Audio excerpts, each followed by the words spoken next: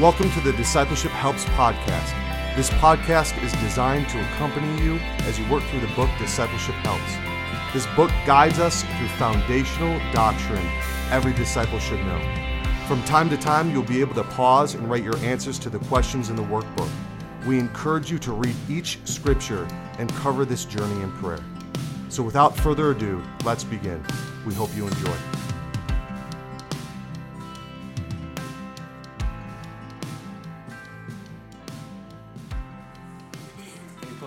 Pull it way down if you don't mind, in the house. Check. Cool. All right. We're here. You made it.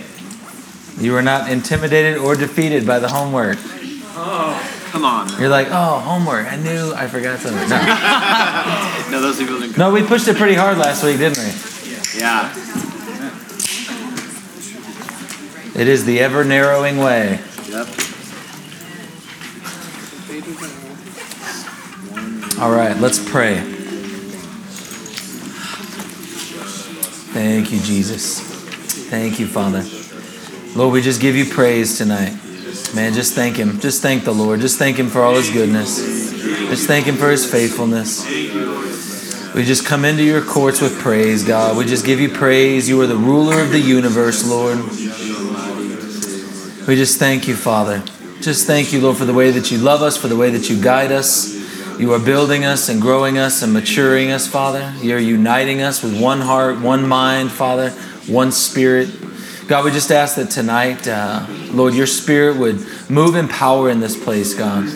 Lord, that our agendas would be lifted up to you and you would have free reign to do whatever you want to do tonight. Lord, we just thank you. And God, we just turn over full control of our lives to you.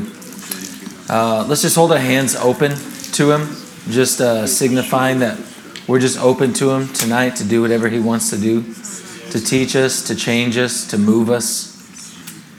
Lord, we just, you're our only comfort. You're our only provision. You're our protector. And God, we just love you so much. Lord, it doesn't feel like you're conquering us. It feels like we are voluntarily serving you and loving you and growing through you and in you, God. So, Lord, we just say thank you. Thank you for being such a good father. Lord, for being such a good bridegroom. Lord, we just give you praise tonight. We just pray these things in Jesus' name. Amen. Did you have something you would like to share, please? I don't know what I want to say, but that's why I called you earlier because, all right. All right. Love you. All right, so just a minute of like spiritual intel for you guys, because I think it's really important that, as we're in this town and we see stuff going on, that we let people know, right? 100%. So there is a homeless veteran that's in town, and you may have seen him around with Garrett. Garrett actually went to the ER with pneumonia yesterday, so he's not here tonight. But he and I were praying, talking together.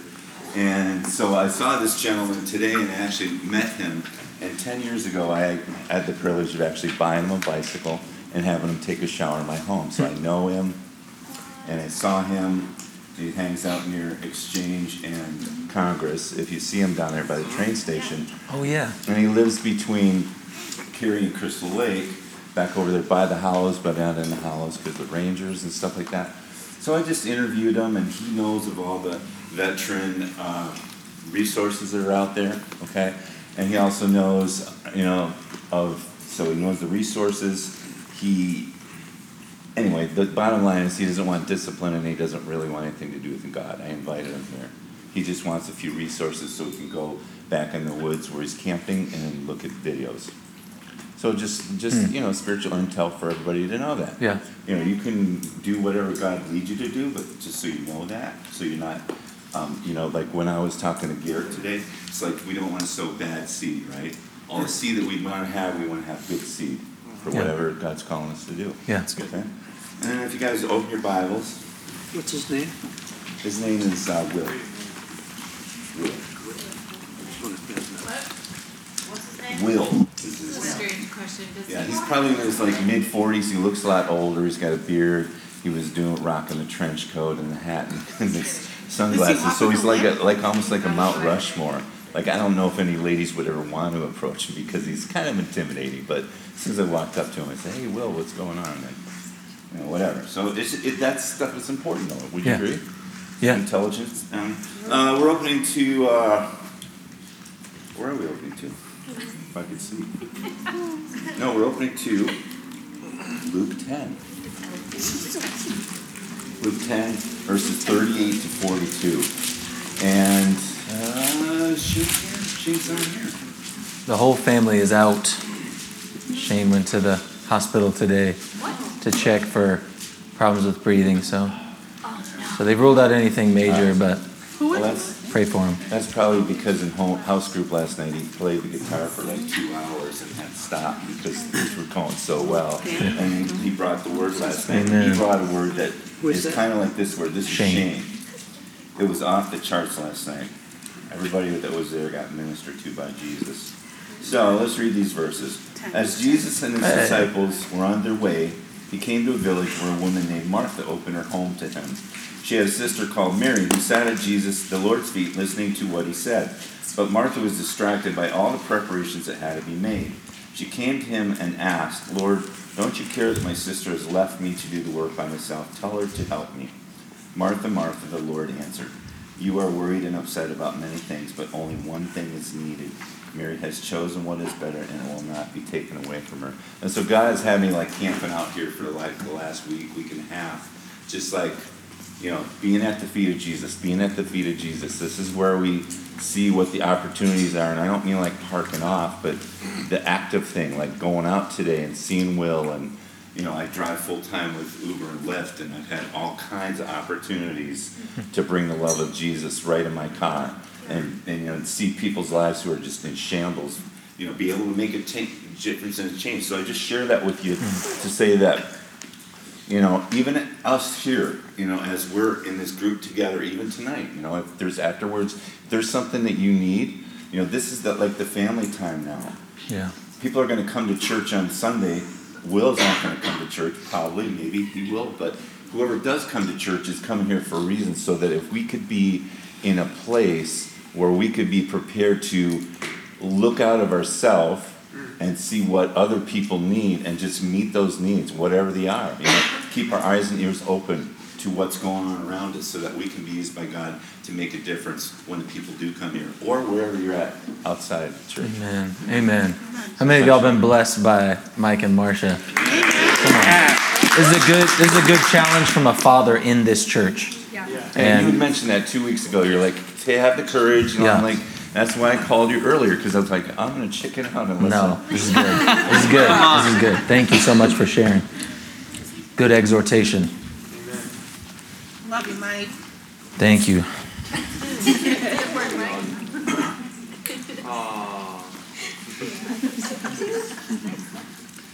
All right. Y'all ready for this? Come on. Yes. And so, Nick, I apologize that I've come here before and I haven't done my homework, but that's never going to happen again. Amen. I actually sat there this afternoon. I did 2 lessons. There is no condemnation for those who are in Christ Jesus. Amen. So tonight we're going to talk about the resurrection of the dead. Yeah. Did anybody come away with, I know Mike pulled me aside, he's like, hey, this study created more questions for me than it gave me answers. Did anyone else have that same result? All right. Okay, cool. You know what? I think that's actually a good thing. I think it's good for us to have questions that well up within us. If all we were doing was coming and things were getting shoved down our throat, and then we just continued to plow through without gaining understanding, that would be scary to me. But when questions start to arise as we study the Word, we should learn to let that cause reverence to well up within us. That's what the Jewish people do. There is a lot more emphasis placed on revering God than we do. We want to figure everything out so that we can analyze it, put it into a logical flow. But there is a lot of appreciation when questions arise. In fact, there's even a prayer of thanksgiving when you come across something that you can't figure out. They would actually thank God because they know at one point He will reveal this to them. And so thank God when you come up with a question.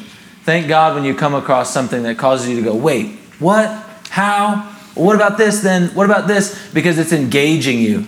You're not detached from the information. Does that make sense?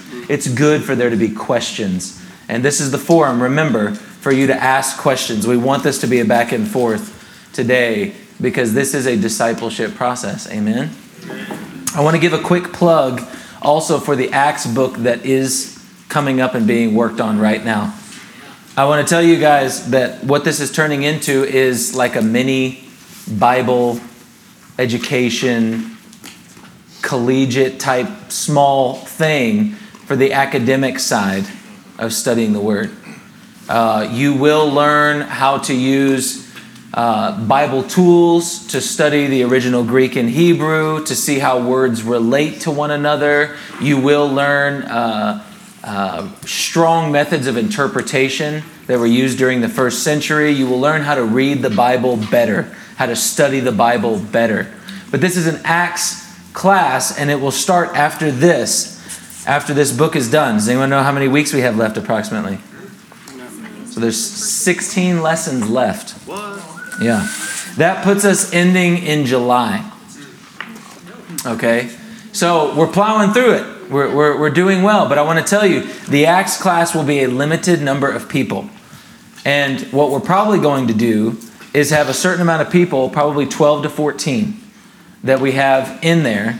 And then we will have people who can audit the class. The people who audit the class won't be contributing anything. Okay, they will simply be there and can listen in and can study. And that even still will probably be invitation only.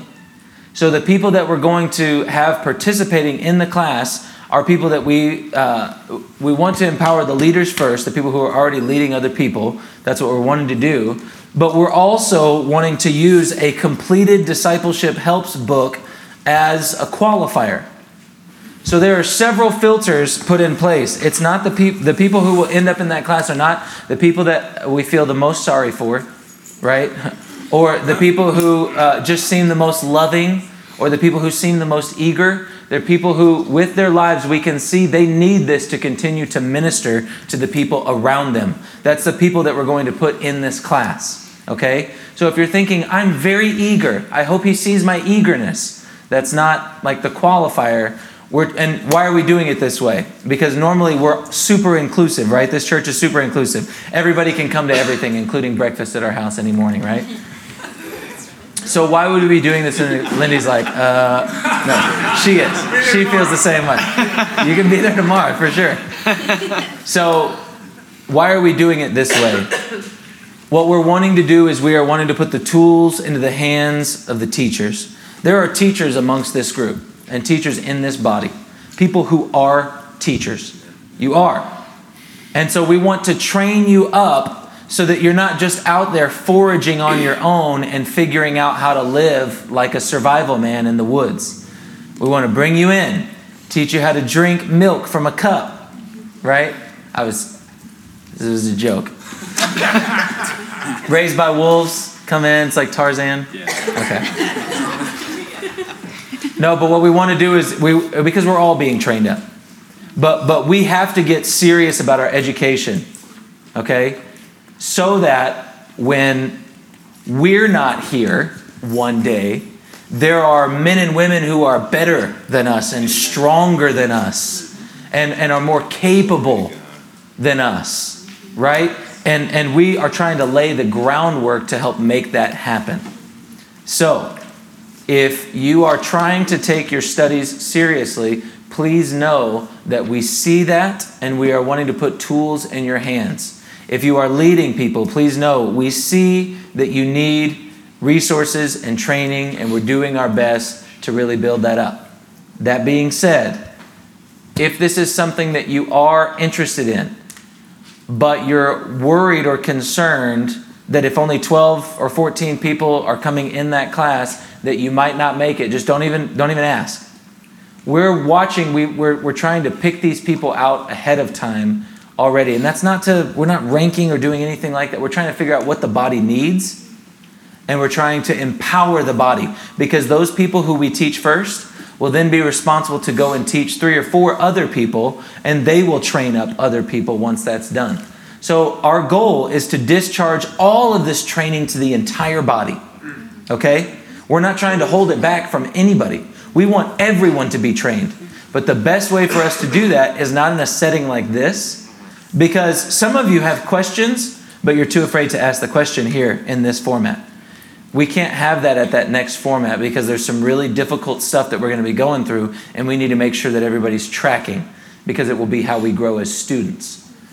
Does this make sense, what we're talking about? Yes. So the way is narrowing, but your value as a person is unchanged. Right? We still love you the exact same, but we do want this work to grow past us and to continue on past us, and so we have to get serious about training. Amen? Amen. That being said, we also want to have fun. So, be praying. This is what we want you guys to join us in. Be praying that the Lord would continue to strengthen relationships and build joy in this place, right? And just ask the Lord to release supernatural joy on this body. And that He would deepen relationships over these coming seasons so deep through enjoying life together. Amen? This doesn't always mean board games or video games, but we are looking for ways to have fun together, okay? In ways where we don't end up angry or being surprised by the sunlight as we come outside, right? Video gamers know what I'm talking about. All right. So let's dig into the resurrection of the dead. Philippians 3:11. Dan, would you read that one out first, please? Yes. If by any means I may attain to the resurrection from the dead. Philippians 3:11. By any means. Lily, will you read 1 Corinthians 15:51 through 53, please?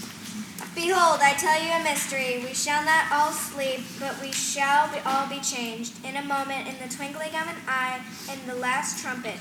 For the trumpet will sound, and the dead will be raised incorruptible, and we shall be changed.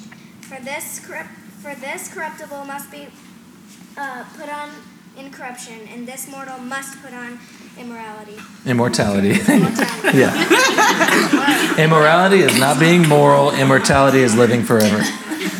1 Corinthians 15:51 through 53. Good job. John 5:28 through 29. Valentine, loud and proud, my friend. Do not marvel at this, for the hour is coming in which all who are in the graves will hear His voice and come forth. Those who have done good, to the resurrection of life, and to those who have done evil, to the resurrection of condemnation. John 5:28 through 29. Thank you. Devin, it is so good to see your face here tonight. Y'all make sure to give Devin a hug. Amen. Emily, will you read Daniel 12:1 through 2, please?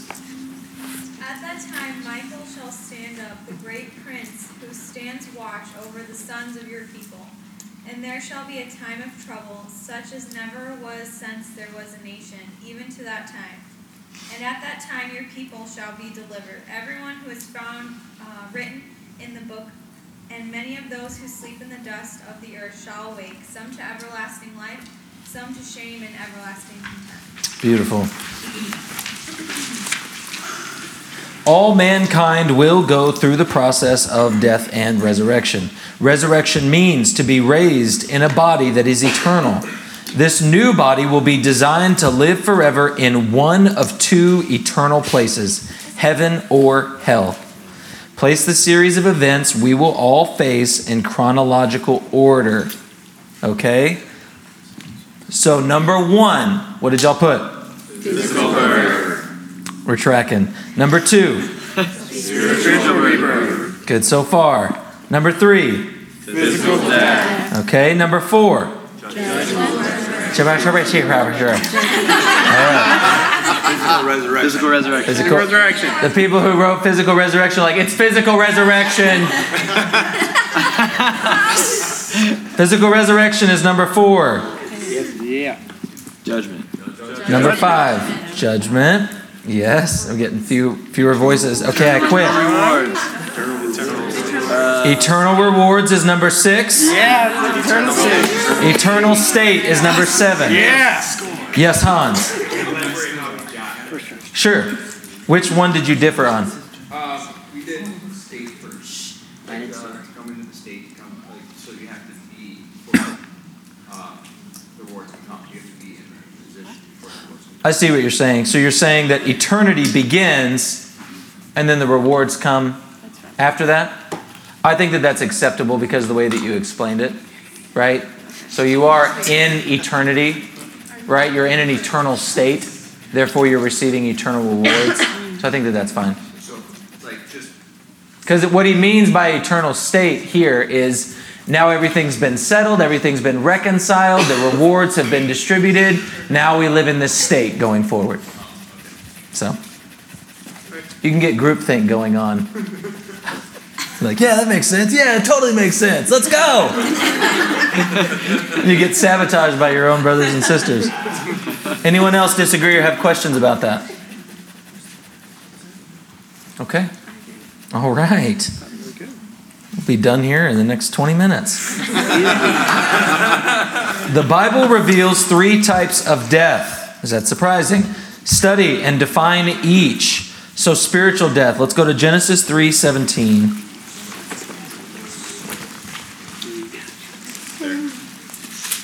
There, John. There. I love when we do that. Yes. Sydney, please read loud and proud Genesis 3:17. Then to Adam he said, because you have heeded the voice of your wife and have eaten from the tree in which I commanded you, saying, you shall not eat of it, cursed is the ground for your sake, and toil you shall eat of it in all the days of your life. Beautiful. And then John 3:3-6. There.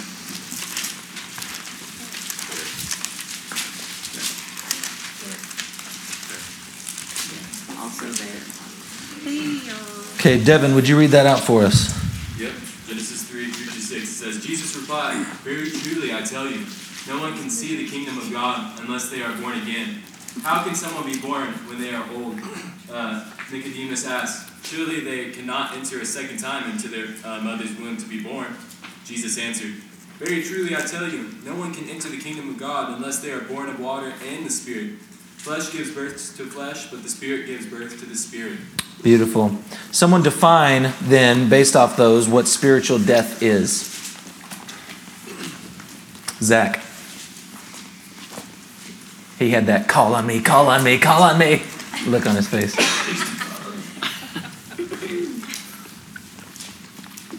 I use scripture to answer this question. If you'll turn to Romans 7.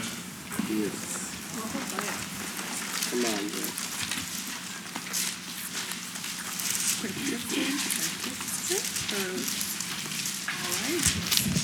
Romans 7:5-6. For while we were living in the flesh, our sinful passions aroused by the law were at work in our members to bear fruit for death. But now we are released from the law, having died to that which held us captive, so that we serve in the new way of the Spirit and not in the old way of the written code.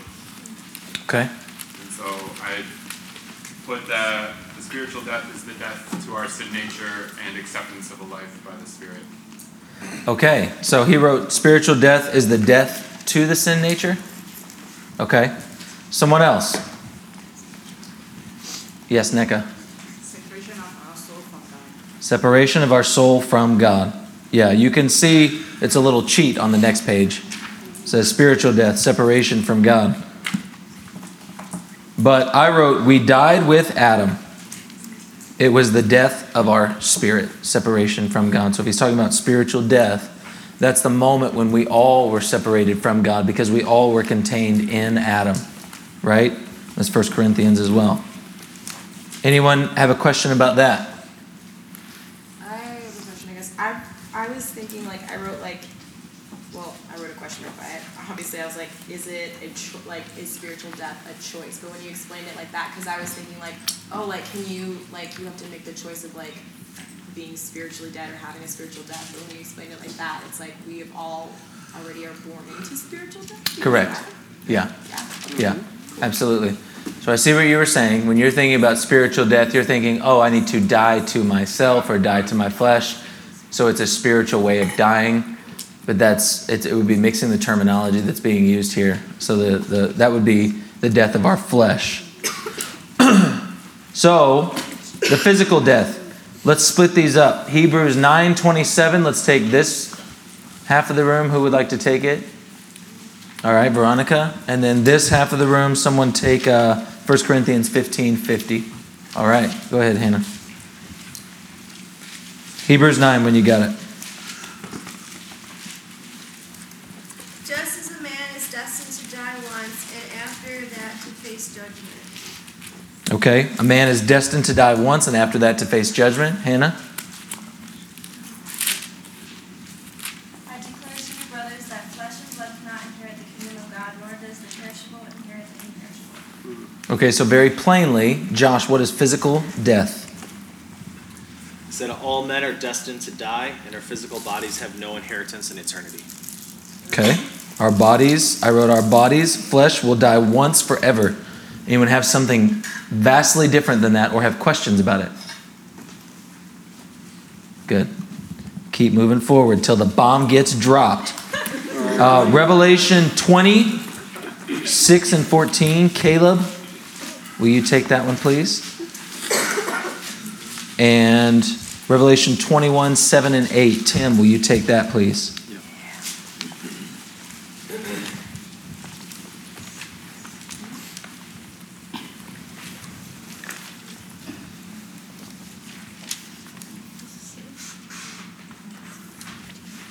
Loud and proud.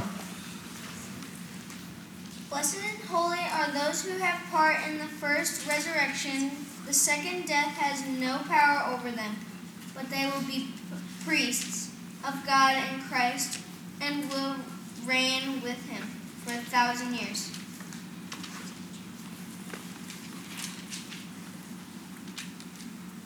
Then death and Hades were thrown into the lake of fire. The lake of fire is the second death of anyone's name was not found written in the book of life.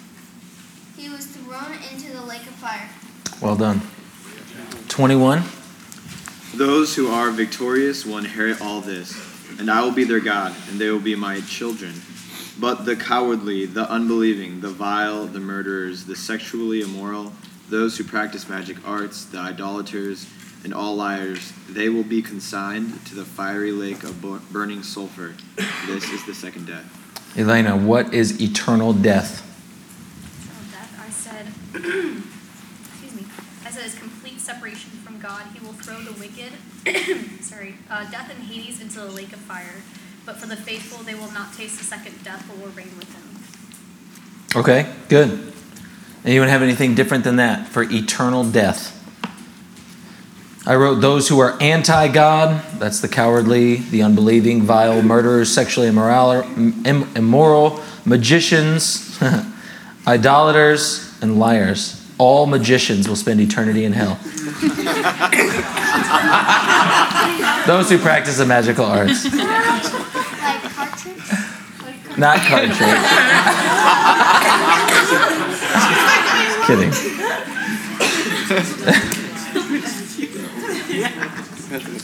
So we see death is really separation. So spiritual death is separation from God. Physical death is your spirit or soul are separated from your body. And eternal death would be to be eternally separated from God. Can you see how eternal death and spiritual death seem very close? Yes. Yeah. The New Testament doctrine of resurrection. What does the Bible teach? So let's go rapid fire for reading them. Let's do this. Aria, would you take Luke 24:39 through 40? Paul, would you take John 20:27? Brian, will you take Luke 21:16 through 18? Christiane, will you take Job 19, 25 through 27? Maya, will you take Romans 8, 11? And Caleb, will you take John 5, 28 through 29? Daniel? Oh, did I miss one? Michaela, would you take Daniel 12, 1 and 2, please? Is it the Old Testament? It's saying It's the New Testament. Oh. You got Job in there too. You got Job in But there it's too. based on Old Testament. Ah, what's the difference? fresh bread. Oh, here we go. I'll answer in just a second. Go ahead, Aria. Look at my hands and my feet. It is I myself. Touch me and see. A ghost does not have flesh and bones, as you see I have. When he had said this, he showed them his hands and feet. Okay. So Luke 24, 39 through 40. What does that teach? What do you walk away from about resurrection from that scripture? Our resurrected bodies will have flesh and bones. Our resurrected bodies will have flesh and bones. Does anyone else walk away with something more complicated than that? Yes. I have a question about it. Okay. Because, like, off of what Josh said earlier, he said, like, our earthly bodies can't inherit, like, the heavenlies. Okay. But this is Jesus being resurrected to the same body. Otherwise, he wouldn't have the same wounds. Okay. He wouldn't have, like, and if there's another verse here where it says, like, touch my hands. Mhm. So, like, is it resurrected to the same body? Is it, like, what I know also people say that they think that Jesus could have resurrected in another form too with, like, the people along the road to Emmaus, like a whole bunch of different things. So what does that look like? Okay, well, let's not skip over those verses, that, like the one that you brought up about Emmaus. Can you find that for me? Yeah. Okay. What's another verse or another scripture where it seems clear that they didn't recognize him? When they meet him in the garden. Okay, meeting in the garden. That's one. What's another one? John 20:27. Okay, what's there? That's the next verse on it. The next verse? Okay.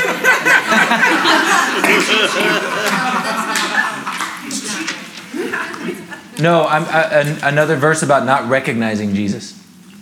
Is that Thomas didn't believe. He doubted. So you have the verse from the Emmaus? Okay, read that out.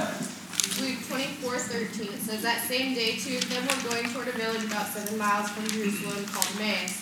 And they were talking with each other about the things that had happened. As they talked and discussed, Jesus himself came up and walked along with them, but something kept them from recognizing him. He asked them, what are you talking about with each other as you walk along? They stopped short, their faces downcast. And one of them, named Cleopas, answered him, are you the only person staying in Jerusalem that doesn't know the things that have been going on there the last few days? What things? He asked them. They said to him the things about Jesus from Nazareth. He was a prophet and improved it by the things he did and said before God and all the people. Our head priest and our leaders handed him over so that he could be sentenced to death and executed on a stake as a criminal. And we had hoped that he would be the one to liberate Israel. Besides all that, today is the third day since these things happened, and this morning some of the women astounded us. They were at the tomb early and couldn't find his body, so they came back, but they also reported that they had seen a vision of angels who say he's alive. Some of our friends went to the tomb and found it exactly as the women had said, but they didn't see him. He said to them, foolish people. Okay, skip forward to the part where they say, didn't we know that was Jesus? Our hearts were burning within us. They said to each other, didn't our hearts burn inside us as he spoke to us on the road, opening up the Tanakh to us? Okay, so we see that they knew Jesus, but for some reason they didn't recognize him in that moment. Veronica, you have something? Jesus appeared to his disciples in John 20:19. Yes. On the evening of the first day of the week, when the disciples were together, with the doors locked for fear of the Jews, Jesus came and stood among them and said, peace be with you. After he said this, he showed them his hands and side. The disciples were overjoyed when they saw the Lord. Should I keep going? No, I'm thinking of whenever he was standing on the shore. Yeah. And he had fish. Yeah. Right? You had a different one? What is it? It's just before what she was reading in John, where he appears in Mary.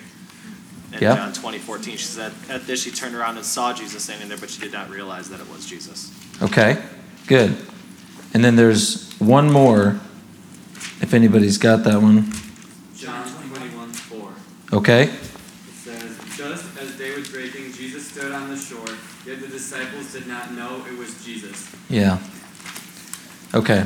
So we have several different points where it doesn't seem like, if I saw you and you were talking, I wouldn't be, is that Laura May? No, it's Laura May, right? And so in the same way, you would think as these people are seeing him, clearly they're seeing him. Now, what can't we argue with? Well, clearly those scars are still there, okay? But is it the exact same body? Or is something different enough about him to where even the people who were close to him didn't fully recognize him, right? So are there some differences, or at least some evidence that there could be differences? I would say yes. Would you guys say yes? Yeah. I think it's clear from those three scriptures. Yeah. So since we're on the subject, for the next question, I actually kind of thought about it as I was reading. I was wondering, there always seems to be a distinction for martyrs. So I was wondering if the scars and the wounds Jesus had, our bodies are supposed to be perfected, but dying as a martyr for Christ is held in great esteem. And so I was wondering if the markings of martyrdom will be retained in our resurrected bodies. Boy, that's an interesting thought. That'd be something to study out in the scriptures. I do think it's interesting because we were paralleling the Antichrist with Jesus, with the Lord this morning whenever we were going through Revelation. And it would be interesting if Jesus still maintains the scars and the Antichrist is the beast out of the sea is identified from a wound that he had, a fatal wound that had been healed, that he still maintains and keeps. I was going to say, I think it's even just like when you have like your spiritual, or I don't know if it's like your spiritual death, or death to your old self and birth to your new self. Like, people have said to me, I almost didn't even recognize you. You look so different. You know? So it's like, even in our physical bodies, how much more so will it be whenever we actually die and then come back? You know, it's like... Yeah, I think those are good points. Yeah. Yes? I just want to look at it from this perspective, because the scripture says that his body would not be allowed to see decay. Could Jesus be an exception? That Jesus' body was allowed to see decay? Flesh body, of course, the glory of God running through it, because he could be touched, he could eat food, yet he could still walk through walls. Yeah, what I'm saying is rather than us looking at those things and trying to define what his limitations are, if we only take what Scripture says, which is that he was hungry, that he had scars, that he wasn't recognized by some of the people in a few different instances, but that he still was walking around with them, talking with them, walking through walls, that he came and went in ways it seems like his abilities or powers or however you want to describe it have upped, and some of his things that might be perceived as weaknesses are still present, like hunger. Hunger, many would think would be a weakness. When you're hungry, it's a weakness. But he gets hungry even in his resurrected body. Did he get hungry? Well, he ate. He asked them for food to eat, so maybe he was already full. I don't know if that's gluttony. I don't know how that works. No, but what we see is Jesus is still operating in a body that is much like the one that we were created with, but there seems to be enough evidence that things have changed in his body. It's not the exact same. Wait, go back to my 33-year-old skin. You know what I mean? And on a day when I shaved or something, he was resurrected back into an eternal body that was ready for glory. Right? That's what we're ultimately going to get to. Yes? I also think when we read in 1 Corinthians 15 about the different types of bodies that there are, earthly bodies are of one type of splendor, heavenly bodies is another kind. The sun has one kind of splendor, the moon another, and star differs in splendor from star. so it will be at the resurrection of the dead. The body that is sown perishable is raised imperishable. It is sown in dishonor. It is raised in glory. It is sown in weakness. It is raised in power. It is sown a natural body. It is raised a spiritual body. And that is what it says, but to read into what that means, that's our own interpretation. And so I don't think that we can interpret that because Jesus has scars, that's inglorious or decay or any type of thing. It could be very glorious for the Son of Man to keep his scars for all eternity. And so to interpret what kind of body glorious must mean, I think we can't take those liberties. I think we have to see what Jesus was after he raised and allow that to determine our definition of what is glorious versus what we think It's good. it should be. It's good. Okay. John 20:27. Who had that one? I did. Okay. All right, John 20:27. Then he said to Thomas, "Put your finger here, see my hands. Reach out your hand and put it into my side. Stop doubting and believe." Okay, this is kind of what we just talked about. What was the main point? Takeaway of that? Don't be afraid. Yes? I say one that it's still physical, but feeding into the previous one too, because they're both related. That it's also a spiritual body as well, because he's able to show the traits of both the physical and the spiritual. Like the spiritual, we see in Acts when Philip is taken up in the spirit and he's translocated, Jesus is able to do the same. And so I see him doing aspects of both in his new resurrected body. Mm-hmm. So I say he's both physical and spiritual. Okay. Anybody else have a different thought? I mean, we just talked about how this is wrong, but like I took that to mean that it's your same body that's resurrected. Okay. See, I think this is good. The idea that it's our same body. Some of us are like, oh, that's a raw deal, right? I was kind of hoping for the grand reset when we get to heaven. Right, yeah, should have taken better care of myself. That's your ultimate punishment. You made it into heaven, but there's a catch. No, there's no more tears. That's how we know that that's not the case, right? Oh, God, no! I wrote, Jesus also had scars and conversed with those without resurrected bodies. I thought that was pretty cool. Jesus, in his resurrected state, was conversing and ministering to those without resurrected bodies. 1,000-year reign? Anyone? Anyone? Yes, Paul. Like, as I'm reading this, thinking about like a physical resurrection, it's like what happens to people who get cremated?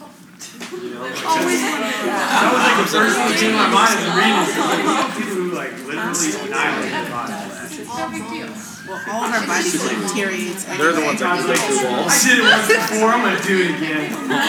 Or incinerated by a nuclear bomb. Our body deteriorates.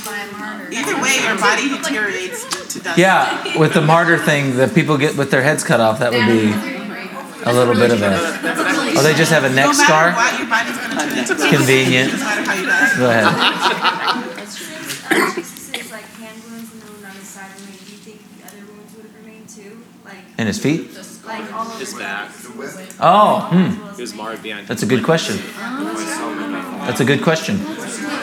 Yeah. I thought about that because it says in Revelation, the lamb that appeared as he was slain. So this is That kind would of make someone interesting. recognize yourself. And it also made me think, like, well, what scars will we bear for the kingdom of God? These are great thoughts. Yeah, some of these we don't have answers to, and that's okay. You know, we don't have to force answers. I try to let this go, but now the conversation keeps coming. I was always taught that when Jesus appeared to his disciples that he wasn't resurrected yet. Am I wrong? When Jesus appeared to his disciples, he wasn't resurrected yet. Because in transit, he didn't ascend yet. Some people, this comes from a theory that some people assert that when Mary grabs onto Jesus in the garden and he says, "Let go of me, for I've not yet ascended to the Father." Someone can help me with that verse reference. And some people will say, "Oh, she caught him mid-ascension," as if it was like an elevator and she accidentally hit the button and the door opened. He's like, "It's full. You can't come in here." And then the door closed and he continued to go up. I just think, once again, that's forcing an interpretation. So Jesus rose from the dead when the tomb rolled away. He had defeated death. He now stepped out of that tomb with death defeated.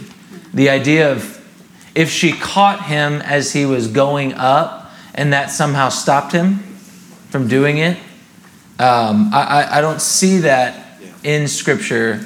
And I think that would be a chance for us to study that verse more in depth, rather than be like, "Oh, so then he was going back up and down and she accidentally grabbed him in transit," right? What is it? 20:17. John 20:17. We're right there, so I'll just read it real quick. It says, Jesus said, "Do not hold on to me, for I have not yet returned to the Father. Go instead to my brothers and tell them, I am returning to my Father and your Father, to my God and your God." So to say that she grabbed him in transit, I think you'd have to have some other support for that. What I would see is that he is going where they won't be able to find him, which he warned them about before. "I'm going where you cannot come." This ultimately was his ascension to the right hand of the Father. I would say that would be the more plain and simple meaning, is that Jesus did ascend to the Father and he remained there until he comes back, rather than like, Jesus comes back 3.0, Jesus comes back 4.0, 5.0. And when he actually returns, it's like his 7th visit. You know what I mean? Right. So I would say that he did make it clear that he would ascend to the right hand of the Father, which he did. And the angel said, "Why do you look for him here? He will come back in the same way that he is left." And so that's what I would say. I always read that verse just like, the time for like clinging to me will come, but I have things for you to do now. That's good. Go and tell. That's good. Hey, Nick. Yes, sir. Is it proper to make the connection in Hebrews where it talks about Jesus going into the actual sanctuary and purifying those instruments with his own blood? Because on one minute he's saying, "Don't touch me," and the next minute, a week later, he's saying, "Put your hand to my side." That's good. That's good. That's a great question. So if I can reiterate that question, the idea, was there an actual timeline in the heavens during that time where Jesus is literally going into the real temple that's in the heavens or in the spiritual realm while his body is laying in the grave or in the tomb? Would that be what you would say? Oh, no. After he had raised and came out of the grave, they wanted to touch him. He said, "No, don't. For I have not yet ascended to my Father." And in between that meeting and a week later when he met his disciples in Galilee, he actually did go into the heavenlies, present himself as the sacrificial lamb, enter the Holy of Holies, and wash those instruments with his blood, as it's described in Hebrews. So why don't we go to some of those verses in Hebrews. So that'd be Hebrews 9. Is that what you're...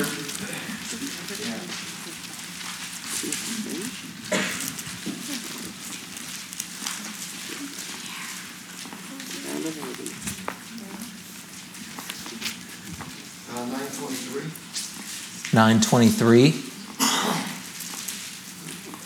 Okay. "It was necessary then for the copies of the heavenly things to be purified with these sacrifices." So remember what he's talking about. So he's referencing the worship in the tabernacle. What the priests would do is they would literally anoint each article. Every part of the tabernacle would be anointed so that it was all holy, set apart, and made clean. So it says to be purified with these sacrifices, but the heavenly things themselves with better sacrifices than these. Remember, that's plural, too. Sacrifices than these. For Christ did not enter a man-made sanctuary that was only a copy of the true one. He entered heaven itself, now to appear for us in God's presence. Now to appear for us in God's presence. Nor did he enter heaven to offer himself again and again, the way the high priest enters the most holy place every year with blood that is not his own. Then Christ would have had to suffer many times since the creation of the world. But now he has appeared once for all at the end of the ages to do away with sin by the sacrifice of himself. Just as man is destined to die once, and after that to face judgment, so Christ was sacrificed once to take away the sins of many people, and he will appear a second time, not to bear sin, but to bring salvation to those who are waiting for him. Was that the scripture passage that you're talking about? Yeah, but I thought there was another one that goes in a little bit more detail, because this only says that he entered heaven itself, now to appear for us in God's presence. So from this, what I see, and if you find another scripture passage, let me know. But from this, what I see is that the appearance is here on earth. He is appearing as a sacrifice once for all. And that in the same way that the priest used to take and this is the Day of Atonement sacrifice that we're talking about, right? Would take the blood of the goat into the Holy of Holies and sprinkle it once a year at the right time, the right person, in the right place with the right sacrifice, sprinkle the blood on the Holy of Holies, and everyone's sin would be forgiven for a year, right? That started over for that previous year. But now this is saying, no, he appeared once for all, and this wasn't just a man-made thing, but this was happening in the heavenlies. So remember, we often think of heaven as up there, right? Even while I'm talking about this, even all of us who have sat through these teachings over and over again, when I'm talking about him entering into a heavenly sanctuary, are we not picturing somewhere up there, some sanctuary that we can't see, that's invisible, and he's like up there doing things in the clouds that you can't see, right? That's the way that we think. I don't know why we think that way, but that's how we think. But what this is saying is that what he's doing in that moment is having an effect for all of heaven, for all the earth, for all of mankind, but it was happening there, quite literally, at the cross. Now, what he did while he was in the tomb, that would be something different, right? And we can have a discussion about that if you guys want. But what I would say is, as far as him ascending in that moment after he had already raised from the dead, and then going up into some heavenly temple that we're picturing, and then doing things like a normal priest would on earth, I think that would be forcing the text. Did you have something? It's okay if no. Yeah, Nick, verses 6 through 14 affirm what you just said. 9, 6 through 14? Yeah, it affirms everything you just said. Okay. Good. So Hebrews 9, 6 through 14. Mike, if you want to kind of sidebar on that. Who had Luke 21, 16 through 18? Okay, go ahead, Brian. You will be delivered up even by parents and brothers and relatives and friends, and some of you they will put to death. You will be hated by all for my name's sake, but not a hair on your head will perish. Okay, so what's the main idea? Brian, what did you get for this one? I suppose we'll be delivered up by family, even hated by people, possibly killed, but nothing will perish because the Lord will restore everything. Okay, so Brian, take off your hat real quick. Not a hair on your head will perish, my friend. Hans, you too. That promise stands for you too, my friend.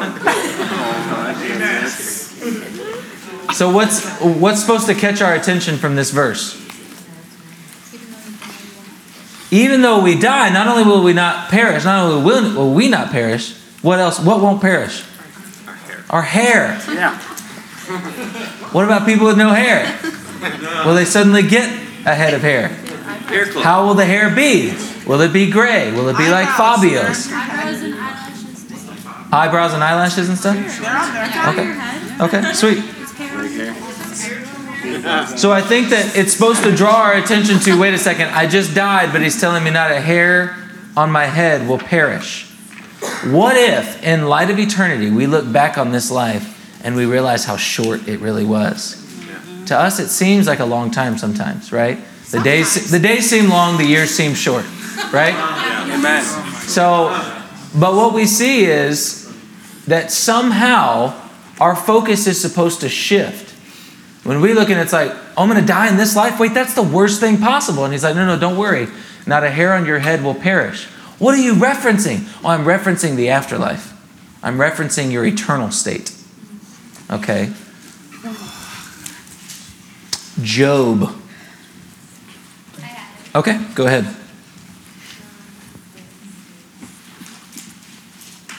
For I know that my Redeemer lives, and at the last he will stand upon the earth. And after my skin has been thus destroyed, yet in my flesh I will see God, whom I shall see for myself, and my eyes shall behold, and not another.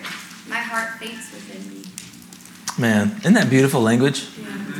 Amen. So, Christine, what's the main takeaway from that scripture? I said, though my body gets destroyed, my Redeemer has risen, and he will raise me up too, and he will show himself faithful. Yeah. I thought this was another one where it says, my flesh will be destroyed, but my eyes will see it. Okay?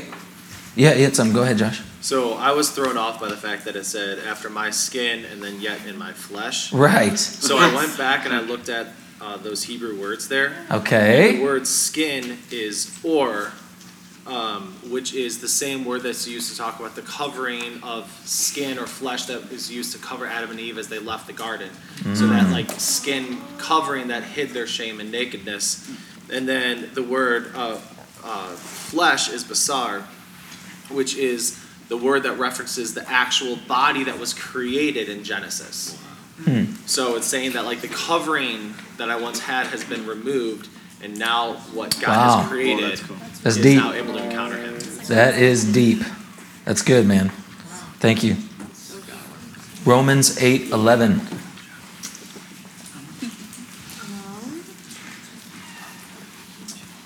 And if the spirit of him who raised Jesus from the dead is living in you, he who raised Christ from the dead will also give life to your mortal bodies through his spirit who lives in you. Come on, Maya. What's the takeaway? I said we are going to be resurrected through the Spirit. So it's nothing we're doing. It's through the Spirit. Amen. Amen. What else did y'all get on that? So Romans 8:11. What's the main takeaway? Did you have that? You have a question? Yeah, real quick. Someone else with Romans 8:11. Yeah, Ian, go ahead. I put our mortal bodies will have life now and in eternity. Okay, good. That's what I wanted to get at. Go ahead. So my question is, it says like the one who raised Jesus from the dead, Mm-hmm. and it talks about the Spirit. Mm-hmm.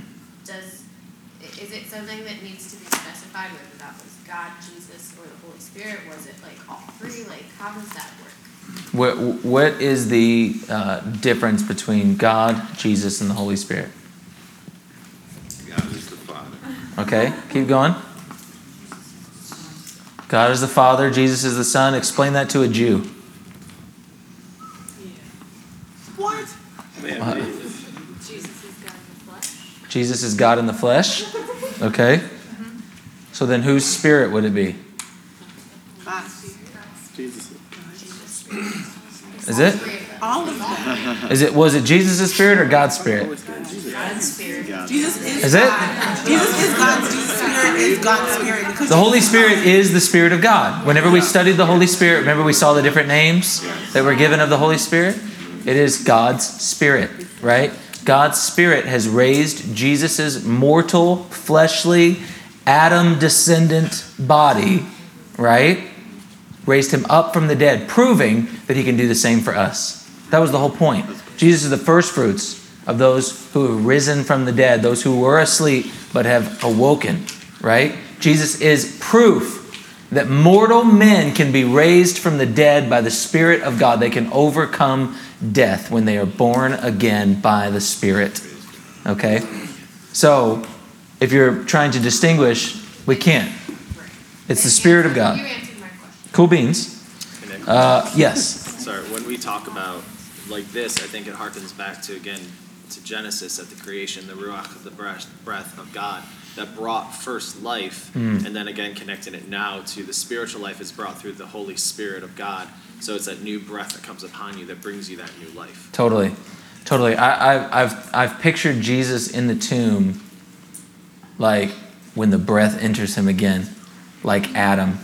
You know what I mean? Like in the same way that breath gets breathed into Adam and he's animated, right? And Jesus, the breath enters him and he's animated again. I mean, how cool, you know? One just coming into life, the other one overcoming death, you know? John 5, 28 and 29. Okay? Do not marvel at this, for an hour is coming when all who are in the tombs will hear his voice and come out, those who have done good to the resurrection of life, and those who have done evil to the resurrection of judgment. What's the takeaway, brother? I said that everyone gets resurrected, some to eternal life and others to judgment. And when does it happen? When they hear his voice. When they hear his voice. So who will get up? Everyone. And what will happen to them when they get up? They will all be judged. Judged by what? Their deeds. By their deeds. Darn it. Oh, shucks. Darn it. And for the righteous, what deeds? Any good deeds? Deeds done in faith. Deeds done in faith, because without faith, It's impossible. is it possible to do a good deed with no faith? Yes. Yes. So we will be judged according to the deeds done in faith. Do you see that? Now, for those who are unrighteous or wicked, how will they be judged? According to their sin, their evil deeds. Right? Their deeds were done in defiance. Do we remember this morning, the crew from this morning? What is blasphemy of the Holy Spirit? Someone. I can only say my interpretation, and that's attributing the work of the Holy Spirit to the work of Satan. Okay? Someone help them out. You guys were a little too quiet too long. Ian, go ahead. Bold defiance of the Holy Spirit.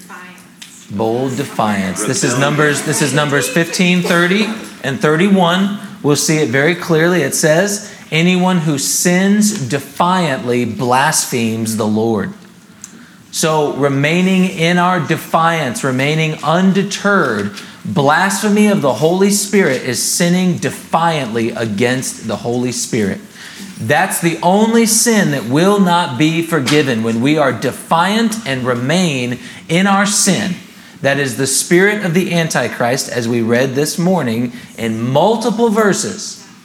And so defiance and remaining in sin against the Holy Spirit, defiance of the Holy Spirit, that's the sin that will not be forgiven.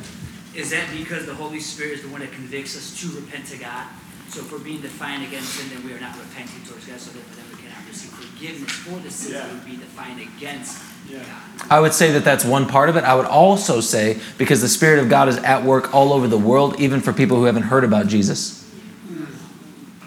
So would you be able to say that they're accountable to being against the works of God without knowing that it was the Holy Spirit, whereas believers know that it's the Holy Spirit? No, in the passage in Numbers, this is not just talking about unintentional.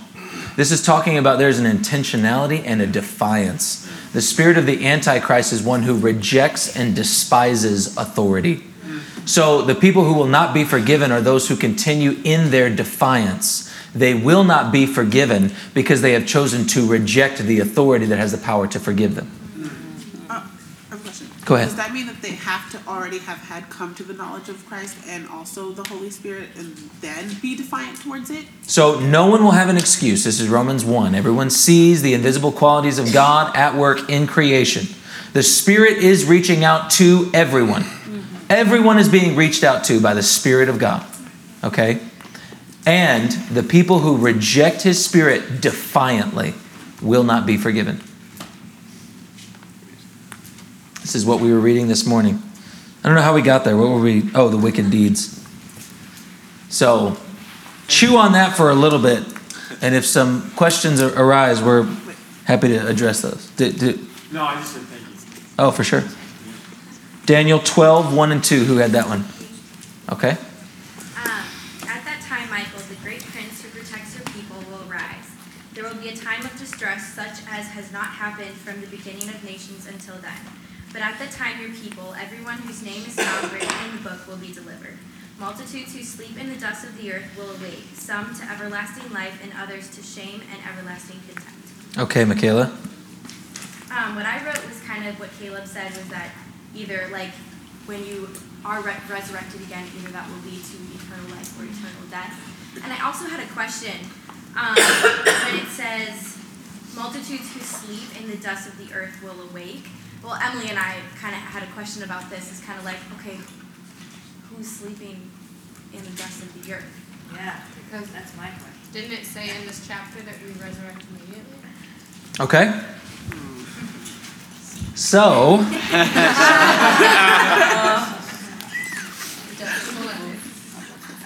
Lindy and I never argue, fuss, or fight, but we had a spirited conversation about this topic. I want to present a few scriptures to you that represent where I stand, my interpretation of this. I knew this question would come up, and I want to address it because it's a valid one. I'm going to give you a few scriptures that show where I stand, if you'll give me just a second. So let's go to the account of Lazarus first. Can you restate the question just so? Yeah. So the question was, it's in John 11, by the way. I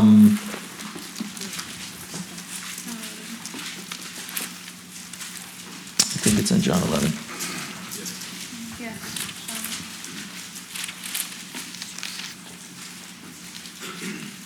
Yeah.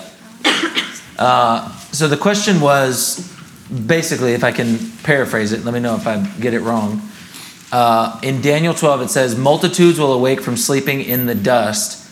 And if as soon as we die, we are with the Lord, then how is someone sleeping in the dust? Valid question? Yeah, I think so too. John 11. Look at verse 11. After he had said this, he went on to tell them, our friend Lazarus has fallen asleep, but I am going there to wake him up. His disciples replied, Lord, if he sleeps, he will get better. Let him sleep.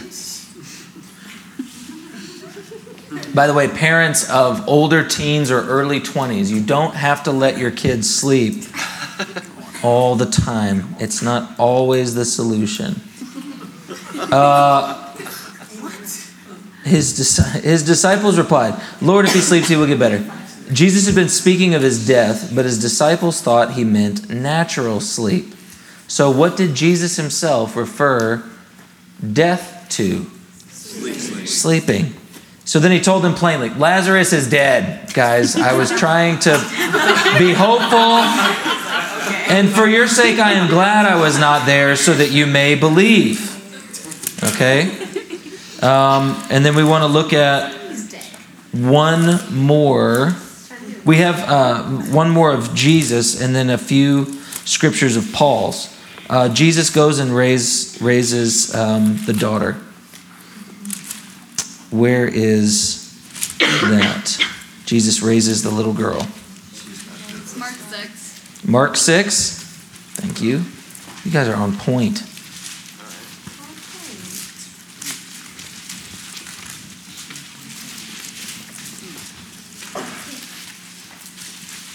Let's see. Actually 5. Mark 5. Okay. Guys, that's the man with the demon. No? 5:21. Oh, yeah. 5:21.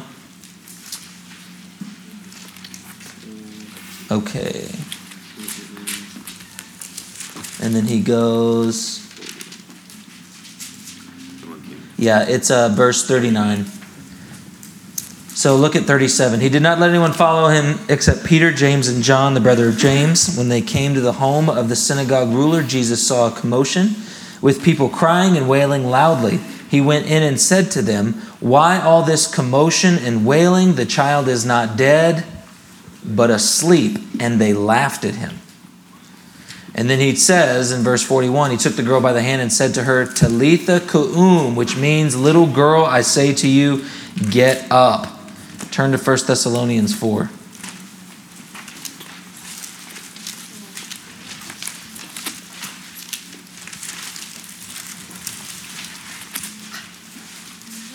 Look at verse 13.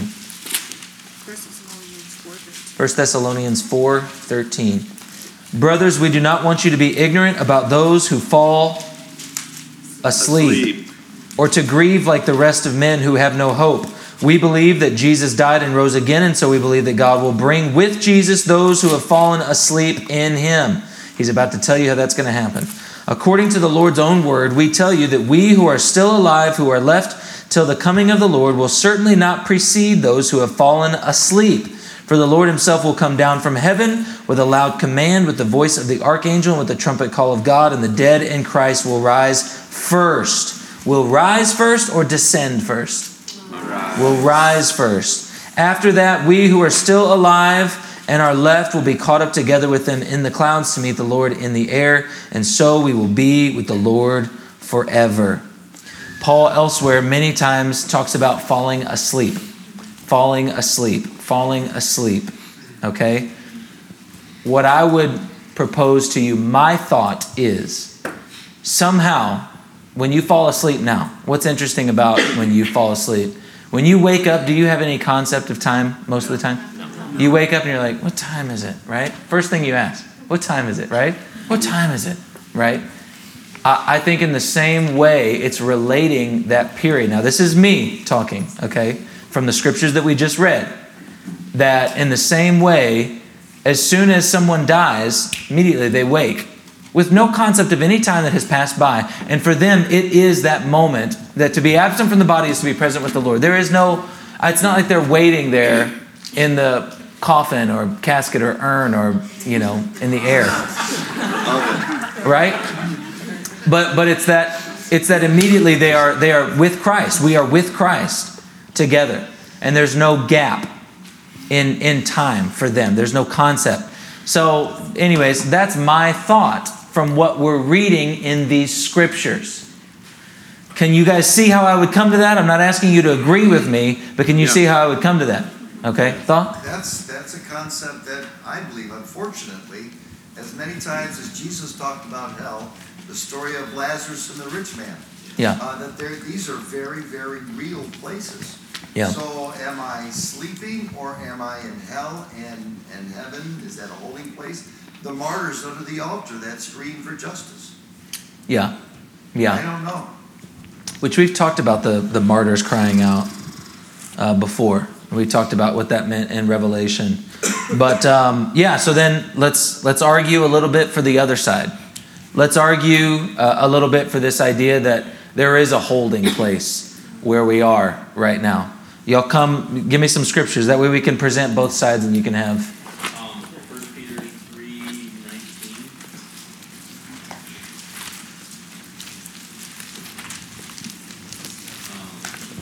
If you want to read it, it says...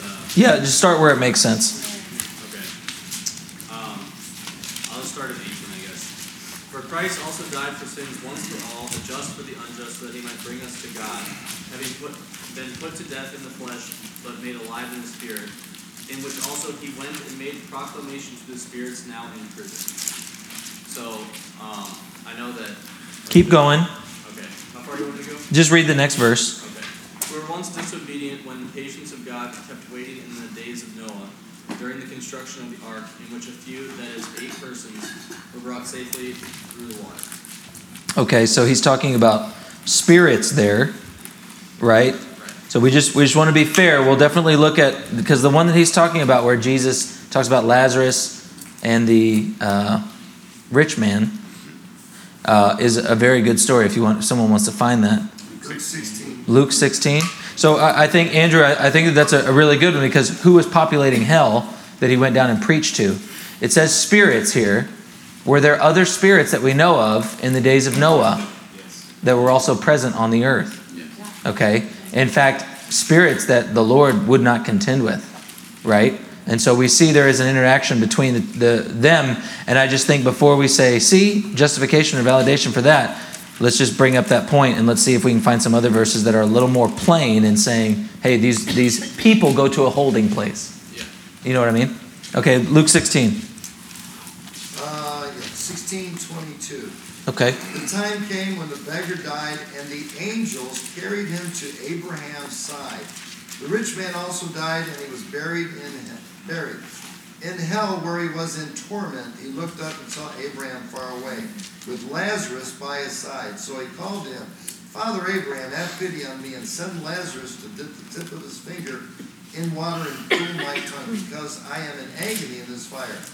But Abraham replied, Son, remember that in your lifetime you received your good things, while Lazarus received bad things. But now he is comforted here, and you are in agony. And besides all this, between us and you, a great chasm has been fixed, so that those who want to go from here to you cannot, nor can anyone cross over from there to us. I find it interesting that the rich man still thought that Lazarus could be bossed around. Hey, tell him to bring me some water. Yeah.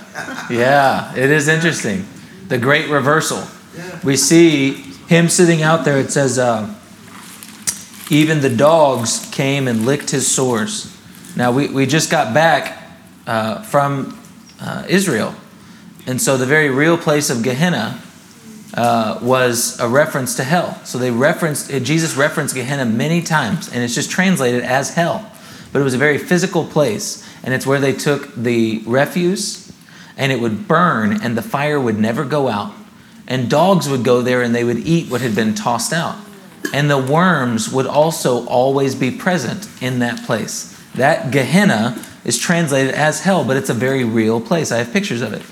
And so it's interesting that it uses, even the dogs came and licked his sores, right? We see it's like Lazarus was in hell on this earth. But now we see Lazarus being comforted and the rich man being far away and wanting what Lazarus has. This is a pretty strong support for this idea that there are holding places. And so I think that this is something to consider too, because of the way that Jesus tells this story. It's different than other parables he tells, because he gives a specific name, Lazarus, and then he talks about specific places. So many people say this is possibly something that even happened, that actually happened, that Jesus is describing to people. So that's also interesting too. Yeah. Is it Jewish thought that, isn't it when you die, it's like you're asleep? Isn't that Jewish thought? I don't know. I don't know if it is or not. Sorry. Yeah. I heard that when the Jews believed that when they died they went to be with Abraham, and here it says he went to be with Abraham in Abraham's bosom. Mm-hmm. So when they died they would be with Abraham. Yeah. I don't know as much about that either. Okay. I don't know as much about that either. That's the only scripture that references Abraham's side. That's the only one in our scripture that references. Yeah. Okay. Well, when it talks about the kings being laid to rest with their fathers, that could also be another Old Testament reference to Abraham. Yeah. Yeah. You will not abandon your Holy One to decay. Is David speaking? You mentioned that. You will not abandon your Holy One to decay. Yeah, Nikki. Well, I just want to throw out just a thought, because I don't know scripture like most people in here. No one hold Nikki accountable for what she's about to say. Okay, you're good, Nikki. Go ahead. Well, my thought was, if the people who don't know Jesus and have never even had the opportunity to be known of Jesus, Yeah. if they still have an opportunity to go to heaven through the deeds that they have done, if they've been righteous and in the ways of Jesus, doesn't it say somewhere in the Old Testament, not the New Testament, that they still might? And if that's the case, then wouldn't there be a holding place for Judgment Day, for when that day came? So the idea of, let's say that someone doesn't know about Jesus, they can't be held accountable for knowing about Jesus or God or His Holy Spirit, and they've tried to do good things. Shouldn't they get a chance to not be in hell? Right. Would that be a good way to say it? Yeah. You guys heard that before? Yeah. Like the idea, come on, give them a break. I would give them a break. Would you guys give them a break? If you saw someone and it's I didn't know. No one ever told me. No. Well, come on, guy. I mean, you're going to hold him. No one told him, right? But someone, random Amazonian, never even saw even seen white person. Okay, go ahead, Elder Ben. Romans 1 says, "For the wrath of God is revealed from heaven against all ungodliness and unrighteousness of men, who by their unrighteousness suppress the truth. For what can be known about God is plain to them, because God has shown it to them. For his invisible attributes, namely his eternal power and divine nature, have been clearly perceived ever since the creation of the world. And these things that have been made, so they are without excuse." Beautiful. Psalm 14:1 says, "A fool says in his heart, there is no God." Well, I'm not saying that there's no God. I'm just saying if they were righteous, godly people, they just don't call it God, don't call it Jesus. They are righteous, godly people. How many people are righteous? Nobody not in. So there is no one righteous. No, not one. That is Romans 3:10 through 12. There's no one righteous. No one seeks God, right, on their own. It's the Spirit that draws men to God. And the people who will be held accountable are the people who heard the knocking and resisted or remained defiant in their sin. We can't fathom how that's actually happening, because we don't know who those people are in the Amazon. We've never seen them. We don't know their names. They don't speak English. They don't have the same clothes as we do. But God created them in their mother's womb. He knit them together, formed them. He has plans for them, and He is reaching out to them. And if they will respond, they will know Him. We say, but if a white missionary doesn't go there with the Bible, then how will they ever know about Jesus? God has revealed Himself through His creation to them, and they are just as much on His mind and being watched by Him as anyone in here. Right? That's why I'm thinking those people are the ones that did adhere to God's calling, that may be in whatever limbo or whatever that's waiting for judgment day rather than. But there's no scriptural support for that. Okay. The idea that they're being held in like a purgatory type, that would be a construct of the Catholic Church. Oh. Yeah. I would suggest that after the 1,000-year reign, when everybody is raised up, we've actually read that twice today, some for eternal life and some to condemnation, and they're really referring to the white throne judgment. And the strange part is that they don't take part in the 1,000-year reign, so they weren't believers. They're all raised to life again. Mm-hmm. And Satan is let back out of hell, and he forms an army to come after Jerusalem. I believe there will be people that will come to the aid of Israel and Jerusalem. And I believe at that time, when he wipes all that out, the white throne judgment takes place. If the book of life is open, there's got to be some people's names in there that will find eternal life based on what they did. So what we see, I'll push back and then we'll keep going through the book. Y'all doing okay? Yeah. We're all okay? Yeah. So I'll push back on that. This is what I would say. So the righteous are resurrected, and we're going to read through these verses, so follow along with me and then you'll see as we read through it. The righteous are resurrected when Jesus comes back. The dead in Christ rise first. We who are still alive, when He comes, will meet Him in the air. We will all be assembled and stay with Him forever. We will rule and reign from Jerusalem in the millennial reign, which is 1,000 years long. Jesus will strike down the Antichrist and the false prophet. He will bind up Satan for 1,000 years in the abyss. Actually, the angel will bind up Satan for 1,000 years in the abyss. And then we will rule and reign. The leaves of the tree will be for the healing of the nations. What does that mean? We are living in a city that no one can enter into, according to Revelation 22, without washing their robes in the blood of the Lamb. If you go back and you look at the judgment that falls on the earth, if there are 7.5 billion people on the planet right now, there are going to be billions of people that are still alive after all of the judgments of God, the wrath of God being poured out on this world. So what's going to be happening? Those who belong to the Lord will be inside the city, ruling and reigning with Him. Those who practice witchcraft, idolatry, and all sorts of terrible things will be on the outside. The only way anyone will be able to come in will be if they wash their robes in the blood of the Lamb.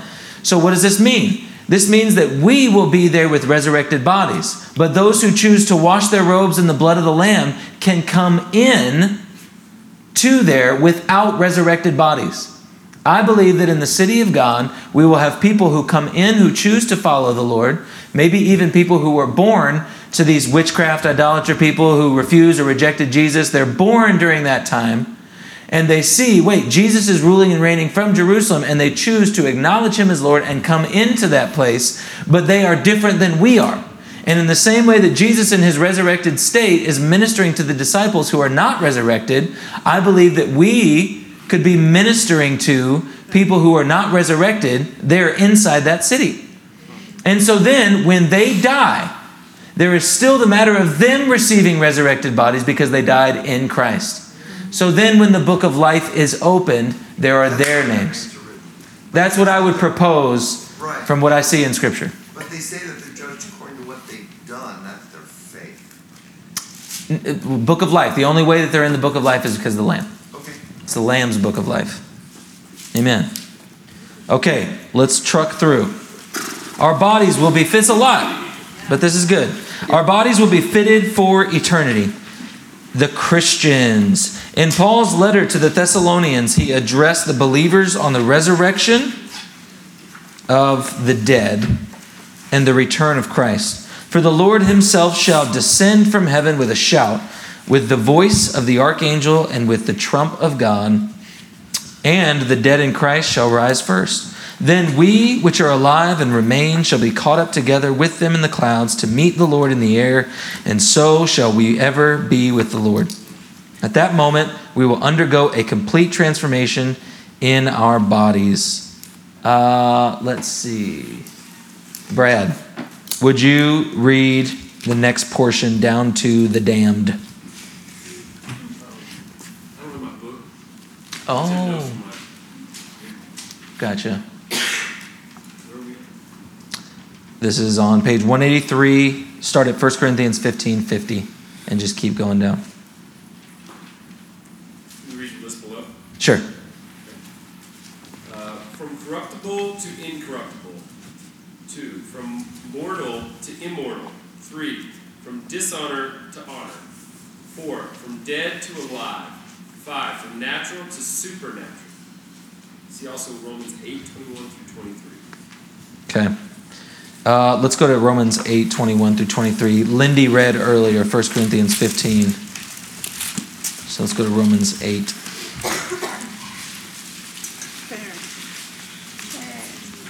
There.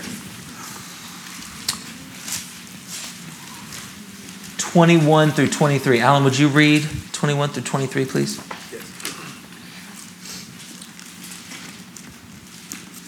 That the creation itself will be set free from its bondage to corruption and obtain the freedom of the glory of the children of God. For we know that the whole creation has been groaning together in the pains of childbirth until now. And not only the creation, but we ourselves, who have the first fruits of the Spirit, groan inwardly as we wait eagerly for adoption as sons, the redemption of our bodies. Ooh, man. Okay. So, from what we just read, did anyone write any thoughts on that passage, Zach? I did not. I have a question really quick. Okay. You never really concluded your thought from Daniel in that question of, is it immediate or is there... What I want to present to you guys, to be fair, I don't think that that's a point that I can prove conclusively. There are still a few problematic passages, in my opinion, that make it to where if I said, hey, once you die, time is different, than it is to people here. Everyone's asleep. And the next thing you know when you die is that you're with Christ. I can show several different places where the term they're asleep is being used. And you don't usually say that of a person who is actually more conscious in the spirit. Right? I wouldn't say if I thought, this is me. This is what a lot of people, for comfort, because we have people that have died that we love. And we like to think that they're up there, peering over and watching us from above. That's a comforting thought, right? But, and you could say, Hebrews, we're surrounded by a great cloud of witnesses. Like they're there and they're watching us like that. And I want to say, I'm not trying to, I recognize this is a sensitive issue for people because it it is comforting to think that people are beyond the grave and they're watching us and they're cheering us on and we don't know it yet, but they're actually, what I think is, from Scripture, what I see is it's compared to falling asleep because it's a temporary state that you will be woken up from and we will be with Christ. But I also want to allow for the idea that people are somehow with the Lord right now, in our right now, and it's a type of holding pattern. It's a type, so I would love to give you more conclusive answers than that, but that's where I stand. Samuel had that... Where Saul called up Samuel? Saul called him up and... From the witch of Endor? He was awakened from his sleep. Yeah, so I've asked Eric about that point, and I believe, if I'm not mistaken, if he ever happens to listen to this, I believe that he said that whatever was pulled up was not Samuel. So that even if it seems like that's what's happening, or if that's what's being written down, that this is not Samuel, he may have seen some projection or fabrication, something like that simply told him what he already knew, So because Jesus said too, today, I tell you the truth, today you will be with me in paradise. Right, and then the question would be, what is today? And where does the cow go? Right. Paradise. So anyways, this is a good thing for us to keep going. I'm not trying to say that everyone has to think like I do. I'm saying those are the scriptures that I get mine from. If you have different ones, I'm open to hearing and to listening and to growing right along with everybody else. The paradise, when I looked into that, the definition for both a holding place and caught up to the third heaven, when he says, I knew a friend of mine who was caught up to paradise. That's, he's referring to John when he got caught up to the third heaven. So that definition is both. Right. Both places are in that definition. Today I'll be with you in paradise. So the mystery continues. That helps. There are good cases made for both, and that's why we're in the middle of a great discussion at home. You've all read about the coming passages about what Paul says about to be absent from the body is to be present with the Lord, and a few others that we're going to read and that we've already read. But I think Nick started out the conversation with a great disclaimer. Yeah, that the Jews, we have to know, we need to put our ducks in a row. But the Jews aren't like that, and they celebrate God for the questions because of the searching it out.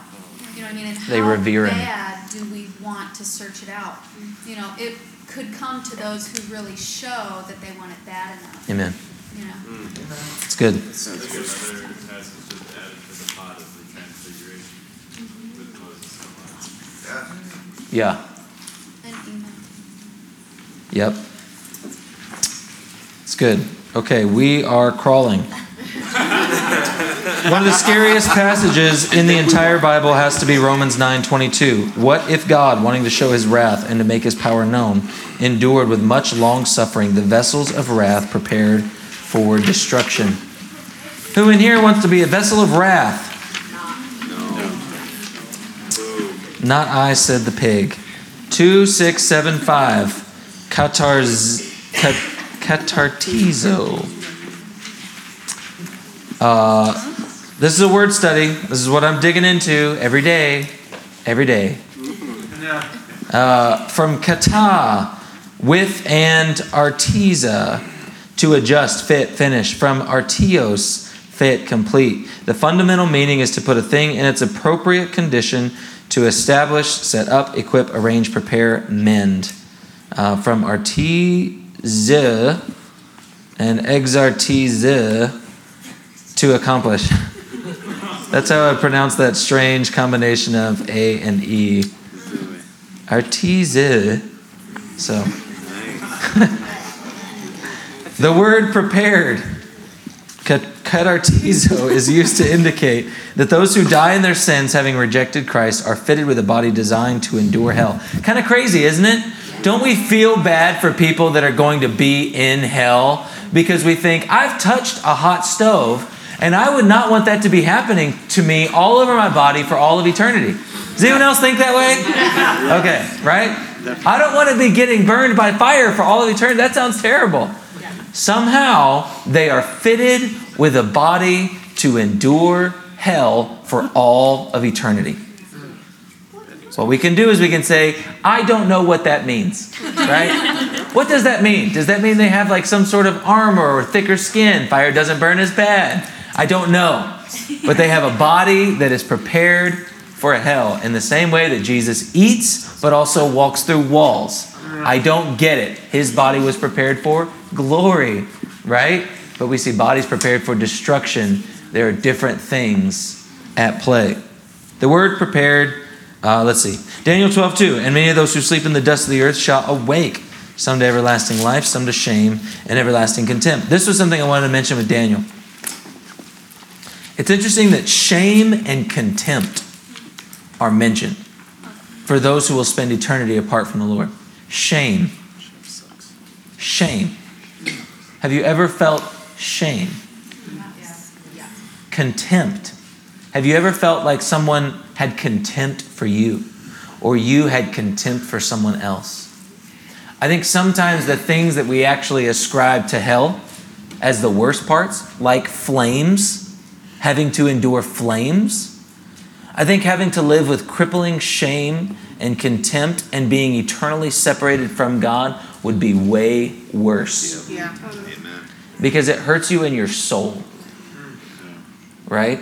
And I've been hurt physically before and comforted while being hurt. But when I'm hurting in my soul and there's no comfort, that's a scary place to be. It's a hard and crippling place to be, right? Annihilationism is the false doctrine that at death we simply cease to exist. We are annihilated. Our bodies die and our spirits and souls die as well. The Bible teaches just the opposite. Matthew 25:41.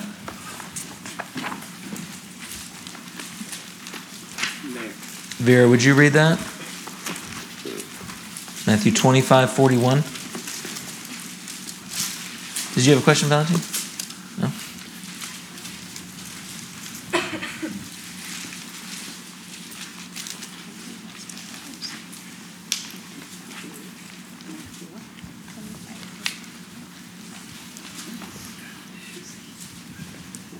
She said, gosh, that is a tiny Bible. It's a tiny Bible. Yes. Friend in need is a friend indeed. Matthew 25:30. Yeah, 41. Then he will say to those on his left, depart from me, you who are cursed, into the eternal fire prepared for the devil and his angels. Okay, so we see here eternal fire. We can't understand eternity also. That is a concept that is so difficult to grasp. Everything we've ever known is finite, right? We're trying to grasp an infinite God. The concept of eternity is difficult to grasp, but I want to tell you it is very real. And an eternal fire has been prepared for those who reject God.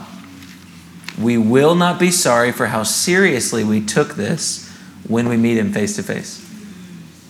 Okay. At death, we are released from our natural bodies and we are fitted with supernatural bodies. At death, we enter into eternity. This explains Paul's life motivation. That I may know Him in the power of His resurrection, the fellowship of His sufferings, being conformed to His death, if by any means I may attain to the resurrection of the dead. Not that I have already attained or am already perfected, but I press on, that I may lay hold of that for which Christ Jesus has also laid hold of me. Philippians 3:10-12. How does Paul describe his goal? Debbie. He says he wants to experience the power that raised Jesus from the dead. His goal is to reach that. Yes. The power of the resurrection. The Holy Spirit? The power of the resurrection? Yeah, for sure. And I think that also the power of the resurrection, I think it would be good for us to realize that that's a very special power, because that is the power over death. then it's proven that every enemy can be defeated. So the power of resurrection, the power over death, because death is the last and greatest enemy to be defeated. But doesn't it also say, I think, Revelation, where death and the grave will be cast into Death and Hades. lake of fire? Yes, how's that possible? Right? Because we don't think of death as like a being. But he is. Death will be cast into the lake of fire. Death will be defeated, and death will be gone. Death won't exist anymore in our reality. We will only know eternal life forever. Powerful. So it's like the creature that's in cartoons with the sickle. Yeah, so death and Hades would come in after gladiatorial fights and would take all the dead bodies out of the ring. And so they were actual figures. Right? They were actual figures. People played them as parts in the gladiator matches. When people would die, they would come and they would gather the bodies, and death and Hades would come and they would wear masks and they would take the bodies away. So that was part of the whole. What's that? I think Shakespeare did it too in one of his plays. Yeah, maybe. So, but you see, people have personified death, right? So, yeah. Nick, Yes. Tom Bradford describes time. He defined it as a way of measuring decay. So it exists only in a reality where things decay. And so if you remove death and decay, you're thus removing time. So eternity is in the presence of God where there is no time. And so also that puts a new spin on hell. If there's no time, there's no decay. It's just perpetual. Yeah. I also think what's interesting is, so faith, hope, and love, and the greatest of these is love, right? These three remain, faith, hope, and love. But love will endure forever. Why? We won't need faith and hope anymore. What's interesting is, without time, you can't really demonstrate faithfulness. Yeah. Nor is hope needed without time. Right. Everything simply exists, right? So faith and hope will go. Only love, only life is all we'll know. Yeah. Just as a follow-up, without time, there isn't space or mass. I don't know about all that. Now you're venturing into a place I don't know. So let's keep going. How do we live with eternity and the resurrection in mind? Let's see. Sharon, would you mind helping us with that one? Always knowing that we will have to give an account for all that we do in this life. Yeah. That we will have to stand before holy God. Yes. Yes. While we live in the balance of all I have is today, I also am constantly aware of eternity. All I have is today, so that fear doesn't run wild. Anxiety, stress about the future, or trying to take things into my own hands. But also keeping eternity in mind, realizing that if today is what I have, then I'm going to sow into eternity. Yeah. Yes. Yeah, go ahead. Yes, I was gonna say, is that kind of the same thing as a practical way to just live life according to the Spirit, because in that sense you are living day to day, but Yes. also eternally, because you're living by an eternal decider. Yes. That's deciding your everyday moves. 100%. Think about it. If you're living according to the Spirit, then you are sowing to the Spirit. Exactly, which is eternal. Yes. In a very practical, simple way, living by the Spirit is to live eternally. Yeah? Yes, 100%. Yes. Yeah, I think it's important to note that we don't have to wait for eternal life. It's something that doesn't start when we die. Yes. It starts when we believe in Jesus. That's right. That's how heaven comes to earth. Amen. Amen. So the Bible also reveals that man is... Did I miss a part? Can we prepare for eternity? No. The Bible... Yes, we can. The Bible...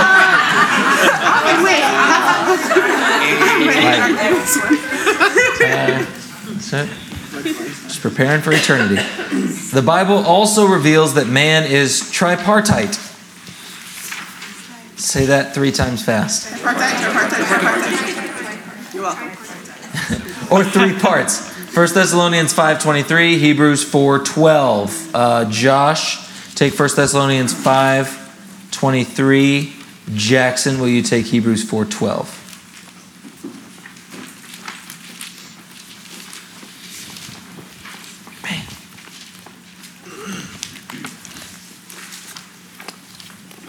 All right, 1 Thessalonians 5:23. May God himself, the God of peace, sanctify you through and through. May your whole spirit, soul, and body be kept blameless at the coming of our Lord Jesus Christ. Okay, Jack? For the word of God is living and active, sharper than any two-edged sword, piercing to the division of soul and of spirit, of joints and of marrow, and discerning the thoughts and intentions of the heart. Beautiful. Grace, what did you write down for spirit, soul, and body? I said, this one was hard. I was talking to my mom about it. And so for body, it's just your temporal, perishable flesh. Okay. Blood and water. And I said for soul, it's your eternal essence. Your essence? Yeah, like your smell? Yeah, immaterial. Like, Keep going. and then for your spirit, I said your immaterial, sentient part of a person, the like perceiving part. Okay. That's deep. So when you say essence for soul, what do you mean? Like, How about this? What's the difference between soul and spirit? I don't really know. Like, Okay. That's fair. That's fair. Anybody else? Anybody want to help out? Okay. Okay. Spirit is a disposition or influence which fills and governs the soul of anyone. Yeah. There was multiple, but that was what I felt best fitted. And then soul, I said the inner heart and self, but the Blue Letter Bible said the seat of the feelings, desires, and affections in the body, like the physical. Okay. Feelings. Good. I wrote for spirit, I wrote the eternal part of us. Yes. Our soul, I wrote our thoughts, attitudes, and motivations. Okay.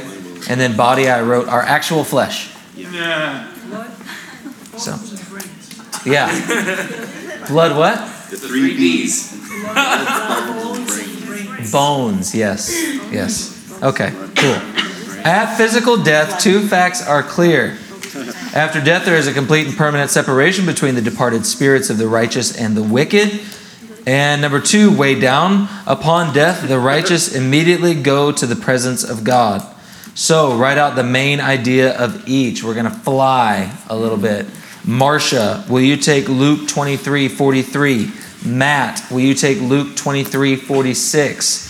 Anthony, will you take 2 Corinthians 5, 6, and 8? Hans, will you take Philippians 1:21 through 24, please? And begin when you're ready with Luke. Jesus answered him, I tell you the truth. Today you will be with me in paradise. Okay, what's the main point of that? Well, Jesus died, the thief died, and both were taken to the presence of God. Okay, all right. Let's move forward. Luke 23:46. Then Jesus, calling out with a loud voice, said, Father, into your hands I commit my spirit. And having said this, he breathed his last. What's the main point? That Jesus' spirit was going to dwell with the Father. Yes, yes. Hey, by the way, where that comes from, if you want to write this down, Psalm 31:5. Remember, every time that Jesus said a phrase or referenced a passage, he was like the best commentator. I mean, like, when he says something, you can go back and read it because he was the living, breathing, walking word, right? So Psalm 31 is where that comes from, Psalm 31:5. And also Ecclesiastes 12:7 is good too for that. 2 Corinthians. Chapter 5, verses 6 and 8. So we are always of good courage. We know that while we are at home in the body, we are away from the Lord. For we walk by faith, not by sight. Yes, we are of good courage. And we would rather be away from the body and at home with the Lord. So basically, as long as we are alive here on earth, we are in a sense separated from God. But when we're with the Lord, we are no longer here in a physical body. Amen. And we should endeavor to be with the Lord. Yes, 100%. Philippians. For to me, to live is Christ and to die is gain. If I am to go on living in the body, this will mean fruitful labors for me. Yet what shall I choose? I do not know. I am torn between the two. I desire to depart and be with Christ, which is better by far, but it is more necessary for you that I remain in the body. Dang, that was good passion. What'd you write down? To live is to do God's will, and to die is to be with God. Amen. Which one's better? Be with God. Good question. He says it. To die and to be with God. Be with God. Be with God. Be with God is always better. I got him. I stumped him. Your facial reaction. To be with the Lord is better. Yeah. But he still stayed, so which is interesting. The resurrected body will be similar to the one we had physically here on earth. There you go. It's written.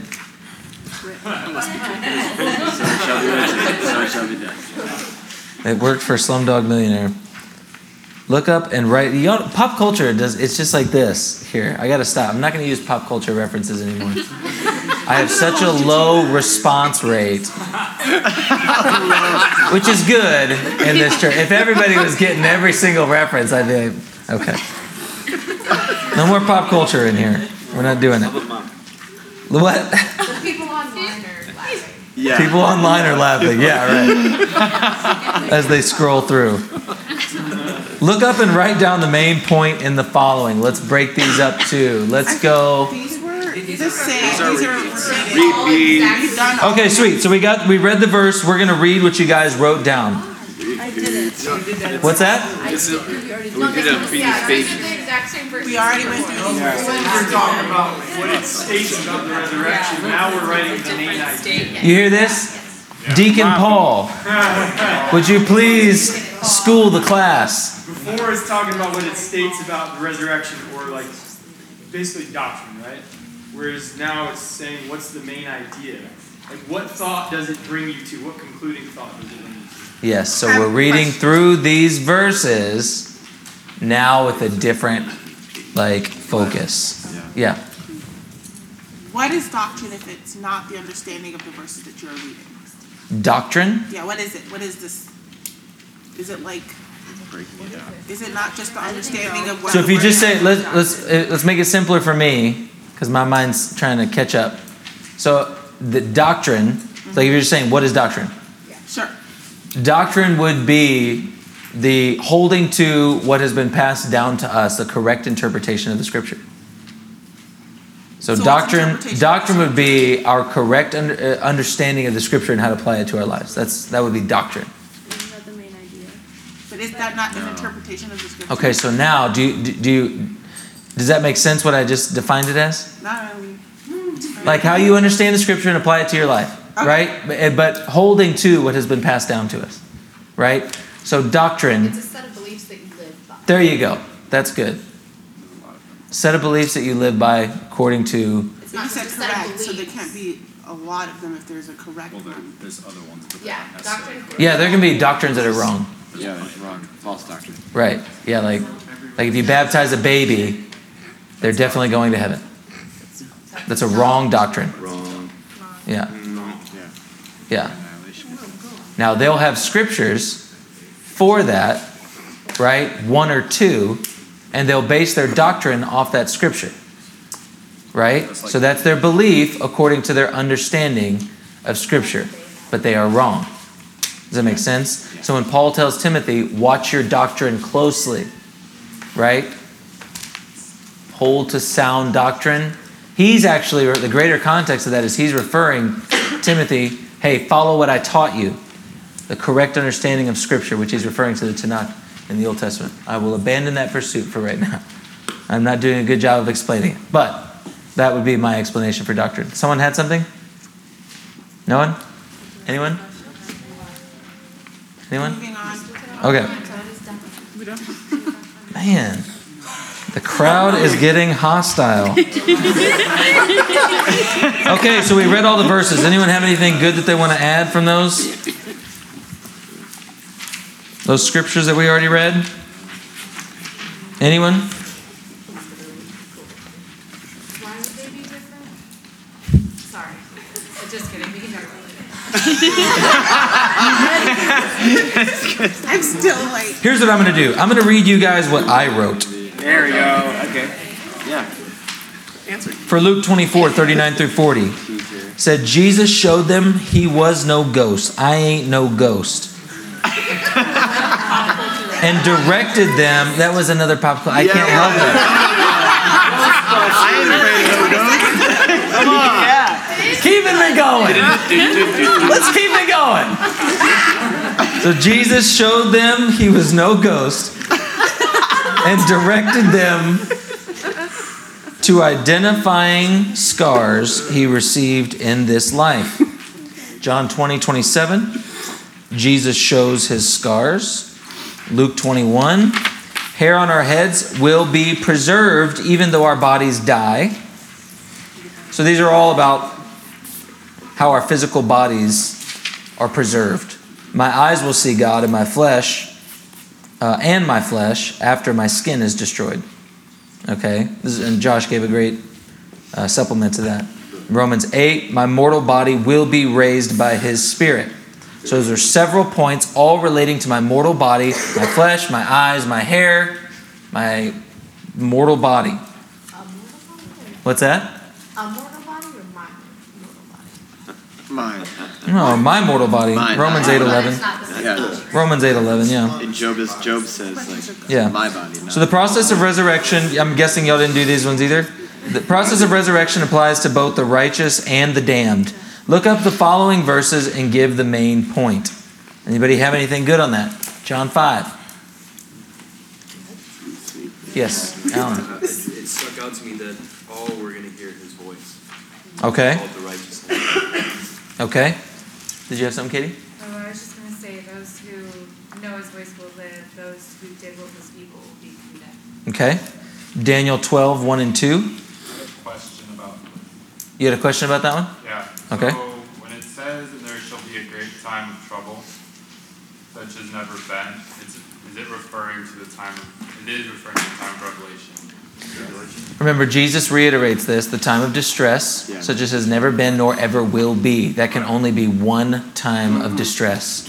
Up until, I guess if you look at collective killings and you look at Stalin and you look at Pol Pot and you look at the Holocaust, we're talking millions upon millions of people dying. So that far surpassed anything that had happened in the Bible. There are more people on earth now. And so a great distress is still to happen that will be even worse than anything Stalin did, anything that happened in the Holocaust. The time of distress that's coming will be worse than that. So, and then it says, "But at that time your people shall be delivered." I could see that somebody would misconstrue that and say that no one has to suffer. So how would you answer them out of this context where it's saying, "And your people shall be delivered"? So what we know is that the people will not pass away. So was Israel delivered through, or the Israelites delivered through the Holocaust? Yes. Did people die? Yes. Yes. So the people as a whole were preserved, although many died. Does that make sense? In both of these passages and in others, the Bible teaches that God will give people the type of body they need to go throughout eternity. In heaven, we will need a glorified body.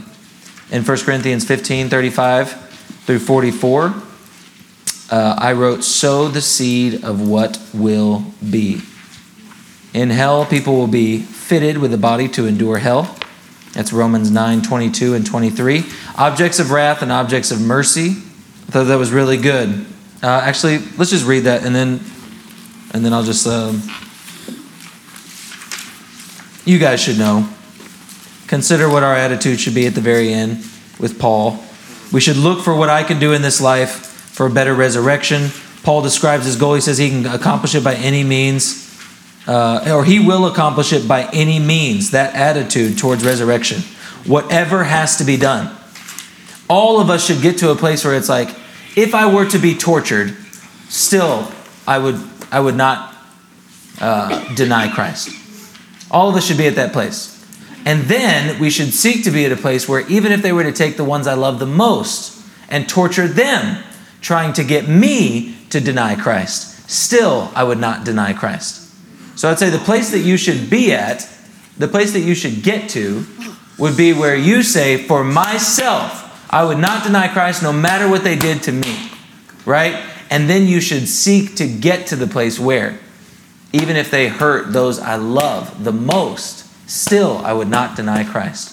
We have to be talking about these things. We can't be too America to talk about these things, right? So anyways, any means necessary. He has been captivated. How should we live? Single focus, a better resurrection. That's what I'm thinking about all the time. I want a better resurrection.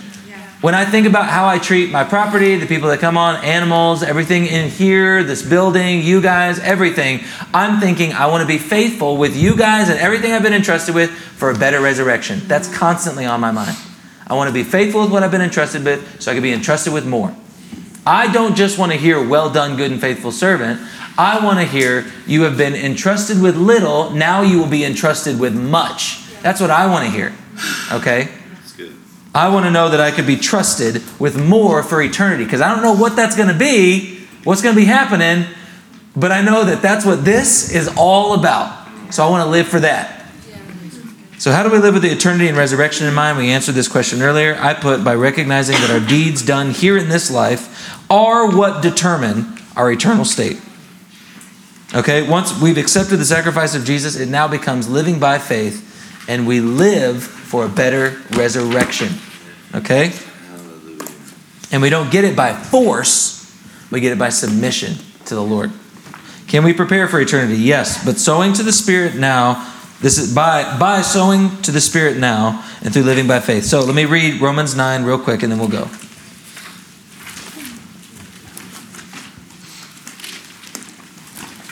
Remember this as we are out there. Romans 9, 22 and 23. What if God, choosing to show his wrath and make his power known, bore with great patience the objects of his wrath prepared for destruction? What if he did this to make the riches of his glory known to the objects of his mercy, whom he prepared in advance for glory? So we see in the greater context of the passage, we see there's talk of Israel and the Gentiles, Jews and Gentiles, right? Praise God that he bore with the Gentiles long enough that some of us might be able to escape our destiny and be included in the covenants of Israel. Praise God that he bore with us. That's the attitude of God. To bear with the objects of his wrath so that those who are prepared for glory or who will accept, receive, taste in his glory could come to that place of knowing him. So if you think, what am I, an object of wrath, an object of glory? Well, that's up to you to choose. You have free will. If you've been defiant, don't defy him any longer. If you've been defying his Holy Spirit, don't defy him any longer. Don't blaspheme the Holy Spirit and continue on in defiant ways, because you will prove yourself to be an object of wrath and you will receive a body ready to endure hell for eternity. Instead, submit your will to him. Do not reject or resist his authority. Even if this world tells you that authority is a bad word, it's not. Especially his authority, since he made you and holds the universe in his hands. Submit to him, because it's all about eternity. And what we're doing now is what helps form our eternity. Amen? Amen. Paul, would you pray for us?